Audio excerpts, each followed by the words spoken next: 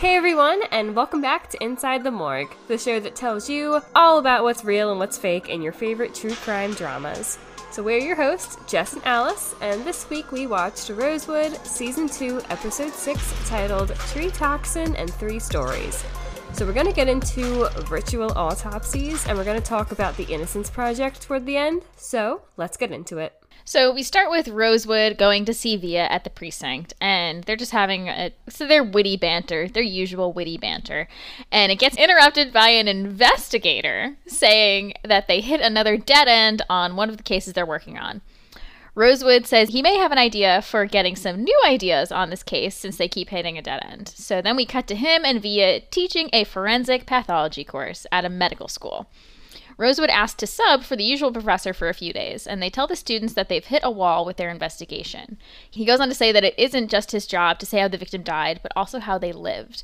A student says that how a victim lived shouldn't impact the autopsy, but Rosewood disagrees and says that how they lived often affects how they died and what will be seen at autopsy. Rosewood says that every voice matters and that he hates it when someone's voice gets silenced. And then he goes on to explain that their victim's name was Elena Santiago, and someone cut her life short. Rosewood says that all his cases stick with him, but this one in particular was hard because it was a child. So he says the odds are stacked against them because it's been several years since Elena was murdered. He pulls up the crime scene photos for the class, and we see Elena in what looks to be like a shallowly dug grave. And Via goes on to say that Elena's father is a Panamanian diplomat who married an American woman. They say that to reinvestigate the case, they would have to have exhumed Elena's body. And basically, we've talked about this, I think, before, but exhumation just means that they need to dig up the body to re-examine it. However, Elena's parents have said no to the exhumation, saying that Elena's death was years ago and that they've healed and moved on. Rosewood says that they just want to make sure there's no mistakes in his daughter's case, but the parents still refuse. So we see all this in like a flashback as he's telling the students about this, and the dad is very upset that he even suggested it and says it was a mistake to invite him into the home and basically throws him out. They don't want anything to do with reopening their daughter's case. So one of the students that's in the class as Rosewood is telling the story says he thinks the father is obviously guilty, but another student says that she doesn't see how a father could murder his own child. Via tells the student that the word on the street is that the father has a drug business, but Rosewood is quick to point out that they have no proof of that. One of the students suggests that maybe Elena found out something that she wasn't supposed to about the father's drug dealings, and that's how she ended up murdered. Or maybe she was into something on her own that got her killed. More students disagree with this, and then a whole debate starts. And Rosewood says that debate and passion will help them solve this case, and Via tells them that they're dividing them up into two teams to retrace the investigators' steps to see if there's anything that they missed. So they have Team Via and Team Rosewood. Team Via will be combing through every bit of evidence, and Team Rosewood will look back through Elena's body.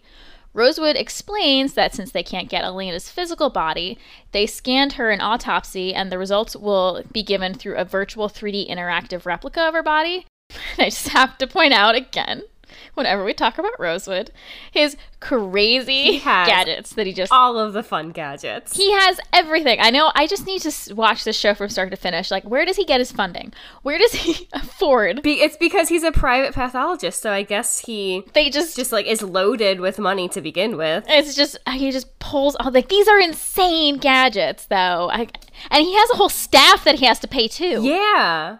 Oh, gosh, can I be part of his staff? Like, I would love to work in a lab like this. Dude, for real. I feel like I was in the Batcave just all the time. Except, like, in Miami with some sunshine. So, like, the opposite? I think they're in Florida. Yeah, they're in Florida. They're the Miami-Dade County. But it's just Batman with cool gadgets. But we will give this a green flag, even though it is crazy technology, because a virtopsy is a virtual alternative to a traditional autopsy conducted with scanning and imaging technology.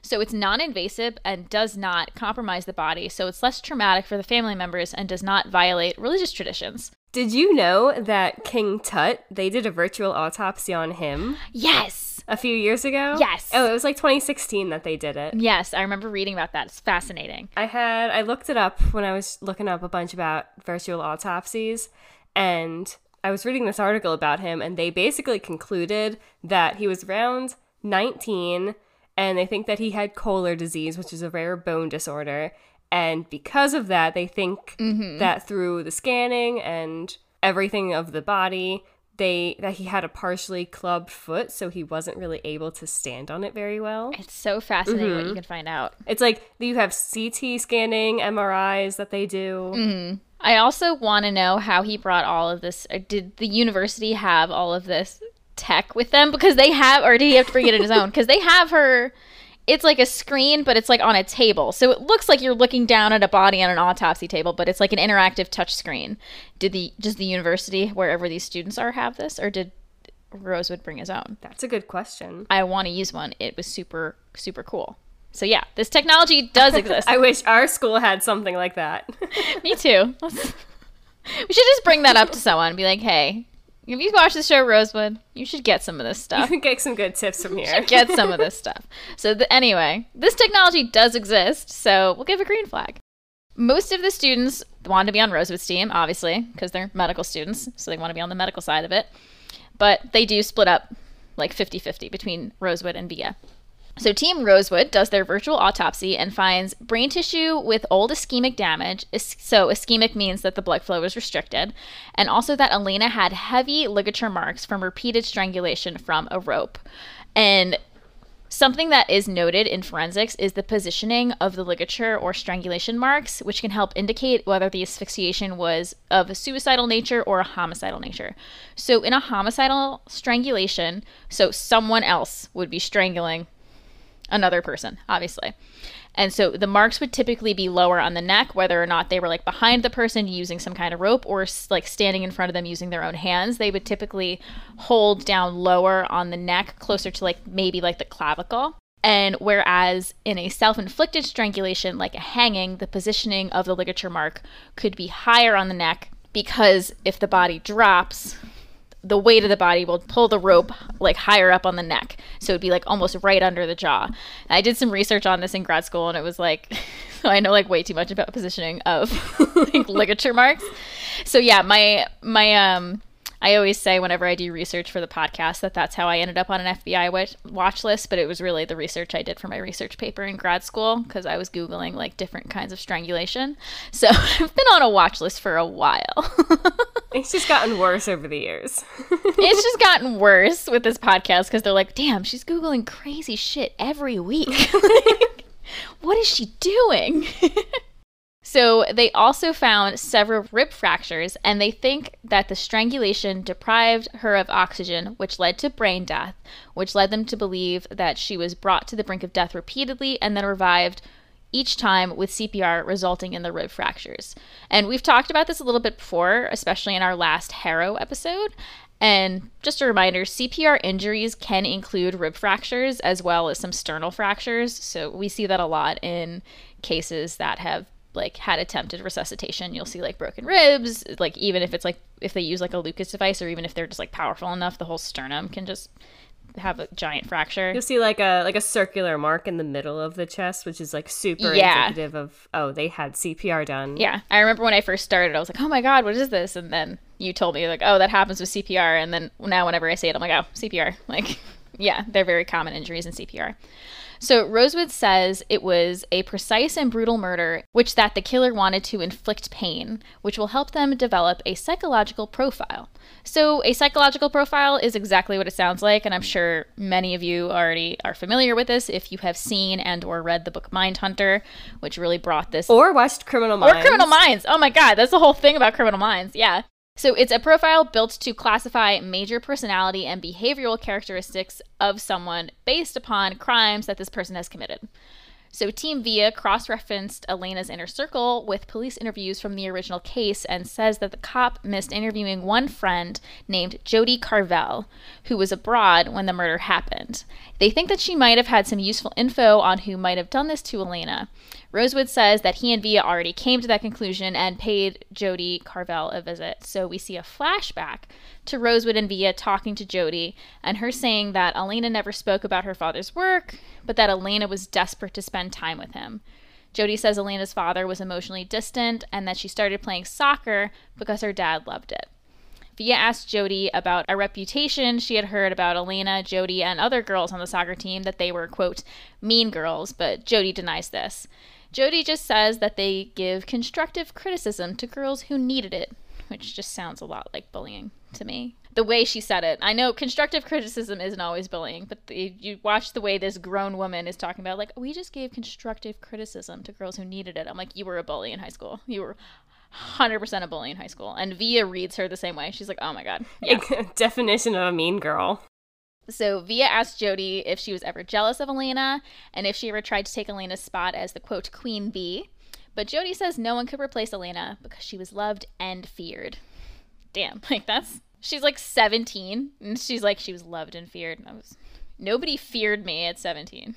So this is why Jody didn't question Elena when she let a girl named Misty onto the team, a girl who Jody says was one of those girls that they gave, quote, constructive criticism to. She's basically just like admitting to bullying this girl. Wholeheartedly, yeah. We flash back to present day with Rosewood and Via talking to the class. They explained that Elena was a popular girl and this other girl named Misty was not. So one of the other students says that maybe Misty blackmailed her way into the cool kids circle, and another student says that popular students always have a secret, and then maybe Elena's secret is the one that got her killed. Another student says that they searched through Elena's emails and didn't see anything to mention a secret, but a different student found an itemized receipt with charges for prenatal vitamins. However, Elena's autopsy showed no evidence of pregnancy, so who were the prenatal vitamins for?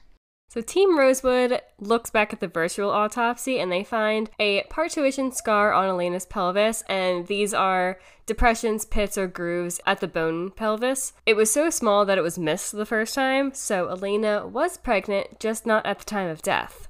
The vitamins had been bought 2 months before her time of death, so now they have a new person of interest, the baby daddy. So Elena was dating a jock named Vaz Dura, and the students think that Elena was being blackmailed about her pregnancy, so she came clean to Vaz, but Vaz didn't want the baby. Rosewood and Via have already spoken to Vaz, and then we see another flashback of them interviewing him. He says he dated Elena on and off in high school and that he knew about her pregnancy. He says it wasn't easy for him to talk about it, which is why he never told the police about it in the first place during their original investigation. And he says Elena miscarried, and then a few months later she dumped Vaz for an older guy. Vaz said he doesn't know a lot about the older guy, but that he does know that Misty liked this same guy. Flashback to present day, and some of the students think that Misty is the one that killed Elena because they were competing for the same guy, but another student points out that she doesn't think that Misty would be able to inflict the same injuries, they say, based on her height and her weight. And the students ask why Rosewood and Via haven't talked to Misty yet, which is when Rosewood then reveals that Misty is also dead. This is what I'm talking about with these shows. They, like, bury the lead. Like, why didn't they just tell them they were doing a case with 2 missing dead girls instead of them, like... Make it suspenseful. Making the students figure out who Misty is, and then they're like, let's go question Misty, and they're like, we can't. She's dead. It's like last episode where they're like, oh, you didn't like this part? Well... how about this? I know, that's what I'm saying. They always bury the lead and they're always like, oh, okay. We're going to hide the really cool thing until later. And I know it's a TV thing because they got to wait until you're in the episode a little bit more to have like a dramatic reveal. It just makes me laugh every time. I'm like, there's no way in an actual investigation they wouldn't tell you about like 2 bodies. They tell you right away, yeah. Like, all right, 2 bodies were found. Like, they wouldn't hide it. 2 bodies found, 2 days between, they wouldn't hide it for a dramatic effect. But Rosewood and his silly little gadgets, he loves doing that. So Misty was taken 2 days after Elena's body was found. So Rosewood thinks that they're now looking for a serial killer. So this is the part that pissed me off a little bit because, and I told Alice this at work today, a serial killer is when you have confirmed 3 kills or more. There's only 2 bodies right now. Why is he a serial killer? Yeah. They're making some jumps. So we cut to Rosewood's private practice where they have Misty's body brought in and she was exhumed, and he brings in the students to help with the examination. When they come in, they run into Misty's mother. They ask her to tell them more about Misty. She says Misty was special and that not everyone could turn their bully into their best friend like she had done with Elena. She says Misty understood that Elena caused pain because she was in pain, and that the 2 girls bonded over having absent fathers. So the mother leaves and they go down to examine Misty's body to see if there's anything that Rosewood missed during his own examination the first time around. And a red flag here, because as he's going to re-examine this body, I don't actually think that I saw a Y incision to begin with. I did not either. I had that noted. I was like, wouldn't she have gotten an autopsy? Yeah, she's, what, like 17? 10 years ago? Yeah, for sure an autopsy. 17 in a homicide case. Yeah. Like, you're gonna autopsy that. Like, you're not gonna external that one. You're gonna give that one an autopsy. And also, it's been 10 years, so maybe she was embalmed, but again, like, your body after 10 years is going to start to decompose and break down, and this body was just way too pale for a 10-year-old body, and I think that it, like, realistically, it would have been way darker in color and more decomposed, even if it did have supposed embalmed fluids in it. I thought that too, but one, I've never seen a body this late, like after they had died, and I also have never seen a body that had been embalmed for that long. So I was like, I don't know what it looks like, but I had the same thought. I was like, I don't know if it would look like. She looked fresh, just like wrinkled. Yeah, like, she just looked like an elderly woman. Yeah, she just looked like a little shriveled, like a little dried out. I was shriveled raisin. I was like, I don't know if this is how it would go, but I've never seen it. But yeah, I had the same thought. So anyway, Via explains that Misty's body was found in the woods and that it was raining that night, so trace evidence is non-existent. The students are still able to see ligature marks, but they appear lighter than the ones on Elena, and they find horizontal cuts on Misty's hands. They look at her back and find multiple stab wounds there, and between her shoulders and blisters at the same locations. And the only common injury on both victims, Elena and Misty, are the ligature marks. So Team Rosewood thinks that maybe it isn't a serial killer, but Team Via thinks that Misty got away because her mother says that she was a fighter, and the stab wounds are at a downward angle and distributed randomly, suggesting that she was running when she got them. So it is possible to determine somebody's height based on the angle of the stab wound, and according to a Texas A&M article, after comparing the angle results with the height of an individual, it was found that the height increased along with the bottom angle of the knife, so there is a direct correlation between the height of an attacker and the downward angle of a stab wound. Just for refreshing everyone's memory, the difference between a stab wound and an incised wound is that a stab is deeper than it is long, and a cut or incised wound is longer than it is deep. God, I love forensics. Right? Isn't that so cool? So, like, it's so cool. Like, I know all this already, but I love doing, like, reading for this podcast and just reading all the things you can figure out. And I'm just like, forensics is awesome. I love my job. I mean, like, obviously, like, I'm short. I'm 5 foot. So most people are taller than me. So you are going to have to come down with the knife, and it would be at a steeper angle rather than someone being the same height as you. Are you the stabby or the stabber in this scenario? I don't like either. Well, I would be the stabby. Well, don't be the stabby. Because everyone's taller than me. No. So that's how you would determine that you're a fighter. My attacker's taller.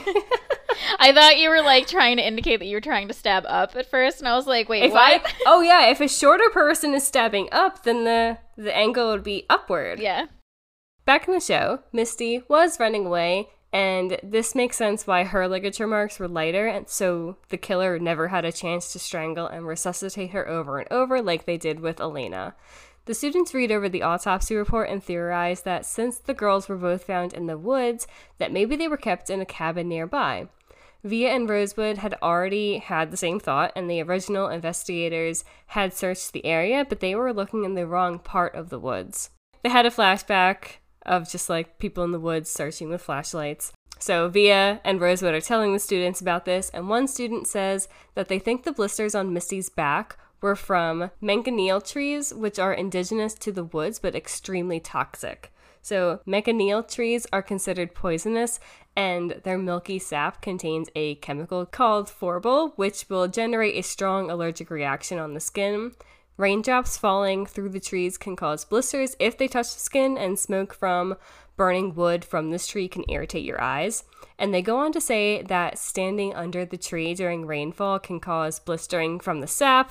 Obviously, we just said that. So they think that Misty came into direct contact with this as she was running away. So they take some x-rays and noticed dense metaphyseal lines in Misty's arms, and these appear on x-ray as bone that is just more radiopaque. These were undetectable with an X-ray technology 10 years ago, but now that everything has advanced, these lines... And Rosewood has all the highest technology. Right, Rosewood has all this high tech, so these lines under X-ray indicate lead poisoning. And one way, in today's age and time, to confirm lead poisoning is a blood lead test, but you can also see it on X-ray. It's basically a lead band that you'll see, and it's exactly as it sounds. It's a band just with more density. So basically on the X-ray, if you have an X-ray of like your wrist, there's going to be a white band. So there's more density in that white band across the bone, and that's what they're talking about. That's crazy. They think that this could have been the result of being kept in an underground bunker. So we cut to Via and Rosewood in the woods of where this bunker may be. The students say that there are many abandoned bunkers for the Cuban Missile Crisis era in Florida, which is true. There are several underground bunkers on Peanut Island, Florida, which were designed for use by JFK in the event of a nuclear war in the 1960s. I didn't realize that. I didn't realize that either. I mean, that's cool though. So we see Via and Rosewood go down into one with the flashback, and we see a soccer bag in the bunker. That was from the same team that Elena and Misty played on. And flashing back to present day, Rosewood says that all the evidence they found points to a man who was convicted of the 2 murders. The girls' soccer coach, Gerald Kelly. Via goes on to say that he's been in prison for 10 years for the murders, but Rosewood family thinks he's innocent. Rosewood admits that he lost perspective on the case, and he's hoping the students can help him get it back. This is also a thing that I feel like they left out, that somebody had already been accused of the murder and he's in prison. I guess because, like, technically Rosewood wants, like, fresh eyes, so he doesn't want... But still, I had the same thought. Like, I'm like, wouldn't they have heard about this if they're going to school in this town? Well, I guess it was 10 years ago, so maybe not. But, like, yeah, I don't know. So... Back in the classroom, Rosewood and Via say that they are going to lay out a case against Gerald Kelly. So Via brings out the type of rope that was used to strangle the 2 victims, which matches the type of rope in Gerald's garage. A witness placed Gerald at the scene where Misty's body was discovered, and a student says that in 78% of overturned cases, mistaken or flawed identification was a critical component of the conviction. And we give this a green flag because the stat that we found said 75% of more than 230 exonerations of innocent men were convicted of crimes due to eyewitness misidentification. There's so many... I've heard about this more and more like recently, how like eyewitness testimony isn't as trustworthy as people used to think it was. Like, it used to be like, oh, well, they saw you there, so it must have been you, and it's crazy. And then I think too much about it, and I'm like, wow, I can't trust anything that I see. Well, yeah, because like your adrenaline, your mind like fills in blanks. Yeah, your mind fills in blanks. Your adrenaline's pumping, so maybe like you thought you saw something, and you're remembering wrongly. Mm-hmm. And there's so many times where I'm like, no, I remember it was like this, and then I'm wrong, and I'm like, whoa. My mind is so weird. I convinced myself that this was true. So yeah, it's crazy. Yeah. So Rosewood says that Gerald also didn't have an alibi. He said he was home alone. So an FBI DNA expert came in and found the most damning evidence against Gerald, a blood stain on Misty's jeans. The lab said that they could only get a partial profile because of a low-level contaminant, but the sample partially matched Gerald's. A student points out that all of this evidence seems circumstantial, which is basically evidence of facts that the court of law draws conclusion from. Rosewood says that the DA said that Gerald abused women when he was younger, and that this probably carried over into adulthood, and this is what the DA used to argue that he probably murdered Misty and Elena. Gerald had been charged with disturbing the peace at 16 and was accused of beating his girlfriend when he was 25, but those accusations were expunged when she recanted. And basically, expunged means to have everything completely erased from your record.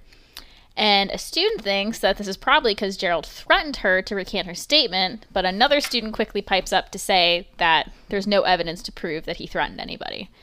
But pointing out that he was just even accused of this, even though it was recanted, was enough for the DA to paint him as a violent and guilty man. The DA also linked the history of alleged violence against women to the disappearance of Gerald's own daughter, Michelle Kelly. Michelle was troubled and prone to petty theft and truancy, which means staying away from school without a good reason. And she ran away 6 months before the murders of Elena and Misty and was never seen again. Rosewood and Via show a video from Gerald's arrest and processing and ask the students what they think the police missed. A student points out that Gerald's lymph nodes look swollen, which could indicate an allergic reaction from the mold in the bunker. But another student is quick to point out that it could also be a sore throat or a cold, which is true. How many times, like, I feel like that's one of the first symptoms I get when I'm, like, about to get sick is, like, my lymph nodes and, like, my throat, like, under my jaw, they get really puffy. And so if I feel those getting swollen, I'm like, oh, no, I got a cold coming on. So, like, when they said swollen lymph nodes, I was like, oh, he has a cold. And, like, someone was immediately like, no, it's an allergic reaction to the mold. I'm like, all right. Or a cold. So the students also notice a redness in the whites of his eyes, which one student thinks points to Gerald being drunk. But Donna, who is Rosewood's mother and just happened to walk into the classroom, thinks it could be from crying from missing his daughter or from shock of being arrested. So this made me think of a funny and slightly embarrassing story. So when I wasn't, this isn't a forensic related story, this is just an Alice was going through it story, and it made me think of this. So let's see, I think I was a sophomore in college, I was 19, and I was going through a breakup. And it was a messy breakup. I was not dealing with it well. And it had, like, just happened, like, the night before I had class. And so, like, and it happened over the phone. It was awful. And I had spent the majority of the night crying or not sleeping. And the next day I only had one class. And I almost didn't go, but it was a smaller class where attendance was mandatory. So I was like, all right, I'm just going to drag myself out of bed and go to this class and then come back and mope in my bed and watch Gilmore Girls. But so I went to class and I didn't even, like, look at myself in the mirror, but, like, I definitely had, like, puffy eyes. I had red eyes because I had just been crying. I wasn't sleeping. And I go to class, and of course it was a day when they, like, split us up into groups and to do, like, a group project, and I'm like, I don't want to talk to anyone. So I'm in this class, I'm zoning out, I'm not paying attention, I'm tired, I'm depressed, I have these red puffy eyes, and this one dude, and he just kept, like, looking at me and, like, chuckling, and eventually he spoke up and said something, and he's like, are you good? Like, are you good? How are you even here right now? And I thought he could tell I was, like, sad. And I was like, what do you mean? Hey, he's like, how much did you smoke? Oh, no. And I'm like, what? I was like, I don't smoke. He's like, how much did you take then? Because you look like, he's like, you are baked right now. And he literally said this. And, like, the whole group thought that I was just some stoner. Because, like, I didn't really talk to a lot of people in this class, so nobody really knew me that well. And they thought I was just, like, this stoner not contributing to the group project. And then, so I found out that everybody thought this about me. This was, like, as this is happening, like, he's telling me that he thinks I'm high. And I'm sad, I'm sleep deprived. And so I just start... This is so embarrassing. I start unloading and crying on this guy. And I'm like, no, I just had a breakup over the phone last night. I didn't get any sleep. I'm just tired. I just don't want to be here. And now you're just sad. Poor dude was just, like, mortified that he just, like, confronted me about being high. But I was just a poor 19-year-old girl going through a shitty breakup with a shitty guy.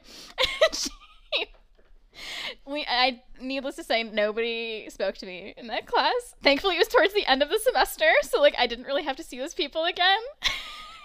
You should have skipped. I should have, but I didn't.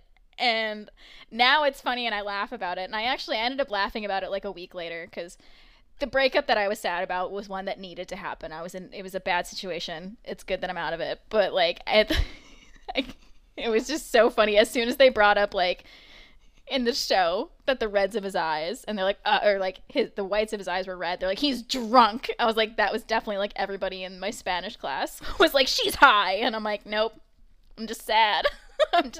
I'm just a real sad girl today. Girl, you should have just skipped and took the L for the day. Oh, yeah. I laughed about it literally, like, a week later, like, me and my friends. I was like, oh, my God, my whole Spanish class thinks I'm a stoner and nobody talks to me anymore. And then they thought I was a stoner. Just sad. And then I had, like, a meltdown in class, and now they don't talk to me. Oh, no. They think I'm unstable. Oh, yeah, it's like 10 years later you can laugh about it. I know. I never judge a book by its cover, guys. Like, maybe they're high, maybe they're sad. You never, maybe they're both. That's hilarious. Either way, unless they tell you, it's none of your business. Don't confront the sad-looking 19-year-old girl in your class. She will trauma dump on you real quick. Because she'll unload her life on you. So yeah, there were a lot of reasons why Gerald's eyes might have been red and puffy. Just like there were a lot of reasons why my eyes could have been red and puffy. So, except it was just one reason. I was just sad. So, one student points out that he's really quiet and he thinks that an innocent man would be proclaiming his innocence.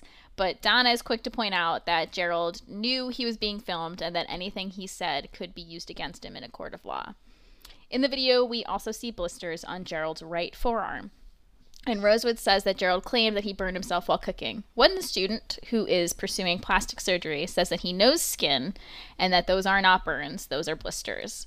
Another student says that he thinks that they'll match the maconoil tree blisters that they found on Misty's body. And this would mean that Gerald was at the crime scene. Donna is not happy about this because she is a friend of Gerald and is hoping that Rosewood will be able to find him innocent. And Rosewood says that he's done all he can for the case, but it looks like he's guilty. Donna asks Rosewood to do one more thing. Go and ask Gerald if he was in the woods that night. She says that after that, if Rosewood is still convinced Gerald committed these awful crimes, that she will never mention Gerald's name again. Rosewood agrees to do that. So then we cut to Rosewood and Donna going to visit Gerald in prison, and Rosewood asks him what he was doing the night Misty was murdered, and Gerald sticks to his story that he was at home cooking dinner. But Rosewood says that that isn't the complete story and goes on to say that the maconoil sap is very painful, which is why the growth of those trees is limited to a very certain area in the section of the woods. He pulls out pictures of the burns on Gerald's forearms from 10 years ago and asks if they are as painful as he hears maconoil sap burns are. So this causes Gerald to confess that he was in the woods that night. And he says he kept it from Rosewood and his family and the police because being in the woods makes him seem guilty no matter what he was doing. And he says he was looking for his daughter in the woods, and he had just put up posters that week, and someone had called in a tip to say that they had seen a girl in the park that matched his daughter's description. He went out into the woods to find her, but he didn't find her, and he starts crying and apologizing for not telling them he was in the woods sooner. So the student that ended up pointing out Gerald's blisters comes to meet Rosewood at his practice. And he says that he knows he's the one that put Gerald at the scene of the crime, but something still doesn't sit right with him, and he doesn't think Gerald did it. He said that there weren't any scabs or wounds on Gerald, and it got this student thinking about where the blood stain on Misty's pants came from if Gerald wasn't bleeding. So what if the blood wasn't Gerald's? It was only a partial match with only half of the genetic indicators, which are genes or DNA sequences with a known location on a chromosome, and they can be used to identify people. And Rosewood points out that the forensics team from the FBI admitted that they had made an error in the fluid collection, which is why it was only a partial match. But the student argues that it could also be someone else's blood, which is another reason why it would be an incomplete match. So they compared the blood sample from Misty's genes to another blood sample from Gerald's daughter, Michelle. So the hair sample that was found from the missing persons profile was an exact match for the blood on Misty's genes, which is why the match was only half for Gerald, because it's her father. So it was the right family, but the wrong member. So how did Michelle's DNA get on Misty's genes? Rosewood doesn't know, but he doesn't think that Gerald would kill his own daughter. So Via was able to get cell tower records from the night that Misty's body was discovered, and she found that Gerald received a call that night from an unregistered number, and the call was made from 30 miles away. So there is no way that the caller could have just seen Michelle in the woods like they claimed. She also ran the number against the EMPD call logs from that night, and someone called the desk sergeant about a body in the woods from the same number that called Gerald. So, someone lied to Gerald to get him into the woods, and then called the police so that they would find him at the scene of the crime. So Gerald was framed, and Rosewood wants to figure out who and to get Gerald out. Rosewood goes to talk to Gerald and tells him that he thinks he's innocent. He says that he will go back through the evidence, and with the support from the EMPD, they will have available resources that they need to find out who Misty and Elena's killer really is. They've gotten everything they can from Misty's body, but Rosewood needs to look at Elena with his own eyes. And Rosewood thinks that because Elena's father won't consent to an exhumation, that means he's hiding something. Which I thought was a bit of a leap. Maybe he knows more about Rosewood, or knows more about Elena's father than he let on. But, like, some families just want to, like, let their loved one... They want to, like, put it behind them. Yeah, some families really just don't want to, no pun intended, but dig up old wounds. Like, no, like, so when he's like, yeah, I think he's hiding something, I was like, or he just, like... When I was watching this, I was like, wow, he's so sus. I know, I thought the same thing, and then I was thinking about it after, and I just said it now, and I'm like, or he just wants to let his daughter lie in peace, and he doesn't want to keep bringing this up. And he thinks Gerald did it, because the evidence does look suspicious, but Rosewood is showing us it's not. So Rosewood thinks that the key to Gerald's release is with Elena. He asked Gerald to think back to the days leading up to his arrest and to think about all the tiny details and who he spoke to, because he thinks the real killer knows Gerald and knows his history and his relationship with Misty and Elena, and used this in order to frame him. Rosewood thinks that the killer has been watching Gerald for a long time, and he promises he won't rest until they prove his innocence. And then we're left on a cliffhanger, and I did spoil it for myself when I googled who the killer is, but I won't spoil it for you guys, but you can find it if you just Google it. If you don't want to watch Rosewood. If you don't have a Hulu subscription, or you just don't want to watch it, you're impatient like me, you can just look it up. It's underwhelming. It is a little underwhelming. I read a review of the episode, and they said that they were super excited at the start of the episode to find out who the killer was, and then it was a little underwhelming for them. I had to agree. But maybe if I watch it, I'd be impressed. Maybe we'll watch it for a future episode, so I won't spoil it. But this whole episode basically talked about and dealt with the theme of being wrongfully convicted, which made us think of something that hit the news recently earlier this year. A man named Maurice Hastings spent nearly 4 decades in a prison for a murder he did not commit, and almost got the death penalty for it. He was found factually innocent in March 2023, and Maurice Hastings, he was imprisoned after the 1983 murder of Roberta Wittermeyer, as well as 2 attempted murders. In 1983, Hastings was charged with special circumstance murder, and the DA initially sought the death penalty in the case. The trial resulted in a hung jury, and in 1988, Hastings was sentenced to life without the possibility of parole. Roberta Wittermeyer's murder occurred shortly after midnight on Sunday, June 19th, 1983. She left her home in LA and told her husband Billy that she was going to the convenience store to buy nasal spray and pick up some cigarettes. She also had plans to meet a high school classmate named James Paxton, but did not tell Billy this. Paxton will later say that they never ended up meeting, and Roberta never ended up coming back home. Her husband Billy started frantically looking for his wife, and when he woke up that morning and found that she never returned home, he got a call from someone who said that they found Roberta's wallet in their front yard about 8 miles from their home. Billy went to pick up the wallet and found that it was missing $500 in cash, and it was also missing her telephone calling card, which had her PIN so that anyone with that card would be able to make calls. Wow, that's such an 80s thing. It is. And it ends up being, like, I did the reading on this case, it ends up being, like, the most damning piece of evidence that they could find. Which, like, for the 80s is, where, like, for nowadays, that'd be crazy to convict someone just on a calling card. So Billy filed a missing persons report with the LAPD, but was told to wait until she had been missing for 48 hours. By 9 a.m. that morning, Billy took it into his own hands and drove around with a neighbor to find Roberta. They spotted her car driving north and followed it a few blocks later, pulled up along the driver's side. Billy saw a black man wearing a black and white baseball cap bearing the letters LAPD, and Billy believed he was a police officer. He asked the man where the woman who owned that car was, and that is when Billy realized that this man was not a police officer. He claims the man turned and smiled and said she's down at 106 and Normandy, and then took off in his wife's car.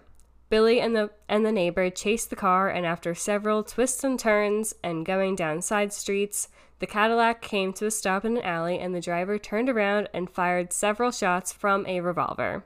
The bullet shattered the rear window of the Cadillac and went through the windshield of the car that Billy was in.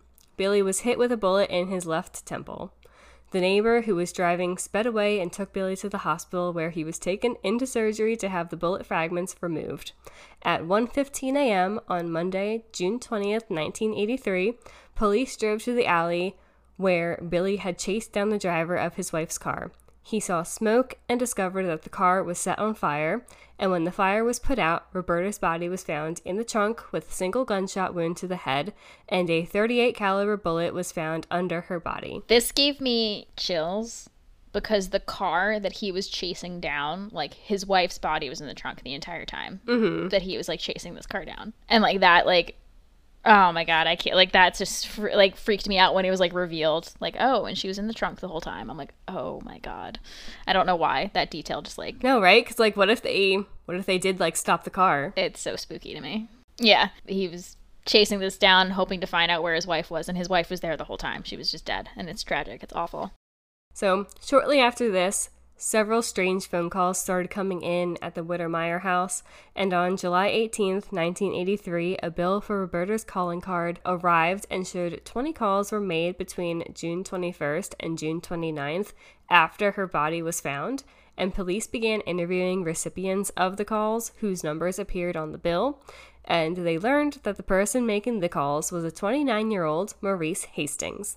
None of the calls billed on the calling card were the ones made to the Wittermeyer house, and police tracked down Hastings and charged him with capital murder, robbery, and the attempted murder of Billy Wittermeyer and his neighbor, George Pinson. Can you imagine, like, the only evidence they have is that he used this calling card, which doesn't look great, but he wasn't even the one making the calls, the weird calls to the house. That's so strange. Like, it's super strange that all they convicted him was oh, he had this calling card. And I think the eyewitness, because I think they end up saying that it's the guy that they saw, but it's not.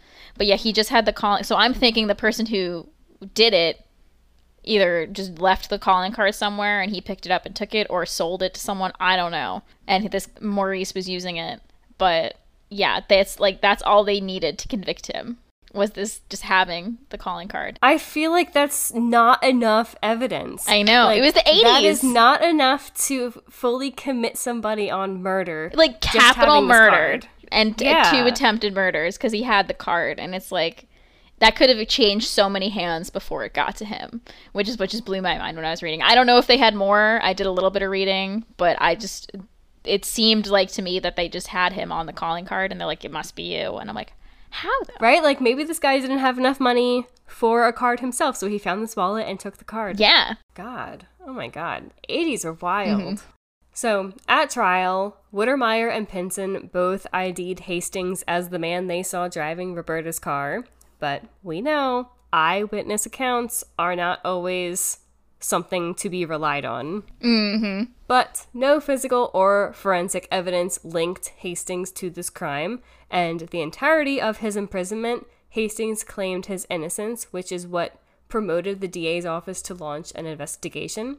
And in June of 2022, DNA testing from the Roberta Wittermeyer case from a rape kit that was taken at her autopsy was found to be a match for another person named Kenneth Packnett, who had already died in prison in 2020.